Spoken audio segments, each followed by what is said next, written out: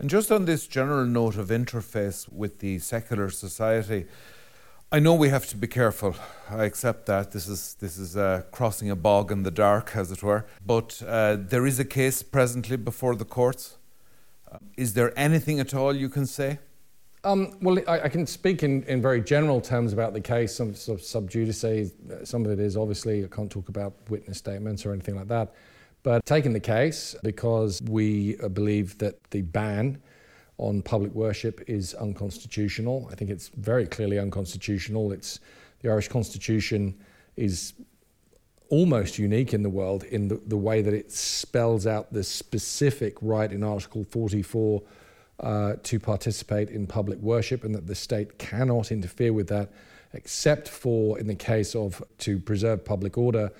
And the bar that you have to clear to justify banning public worship in the interest of public order is an awful lot higher and requires evidence rather than a hunch. The threat would have to be fairly immediate. Immediate, obvious, and provable. Yeah. And, the measures that the bishops took to introduce COVID mitigation, sanitization, mask wearing, one-way pedestrian traffic, all of the things that they did,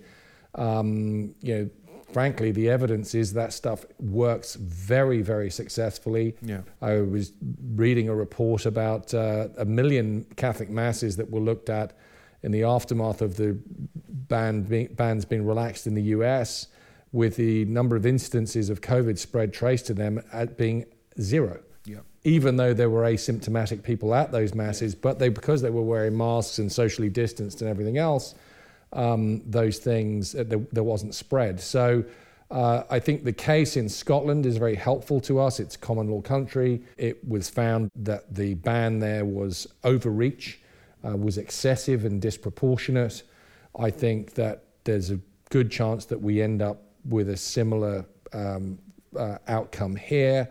And the trend around the world, whether it's Germany, France, Switzerland, Scotland, most recently the Supreme Court case in the US, is leaning in that direction. That religious freedom and the right to participate in public worship is where they're taking sensible measures to guard against spread. And there are risks attendant. We shouldn't pretend that there aren't. So you do have a responsibility and duty to mitigate against those risks, but you do not have to shut down public worship. You can reduce numbers, you can do all of those things. That in general is the thrust of our argument, pointing to the protections in the Irish Constitution as well as things in the ECHR and whatnot. And I think that we have a very strong case, and it should prevail. How long it will take, the Irish courts are not very well resourced. They're very challenged with the lockdowns and everything else.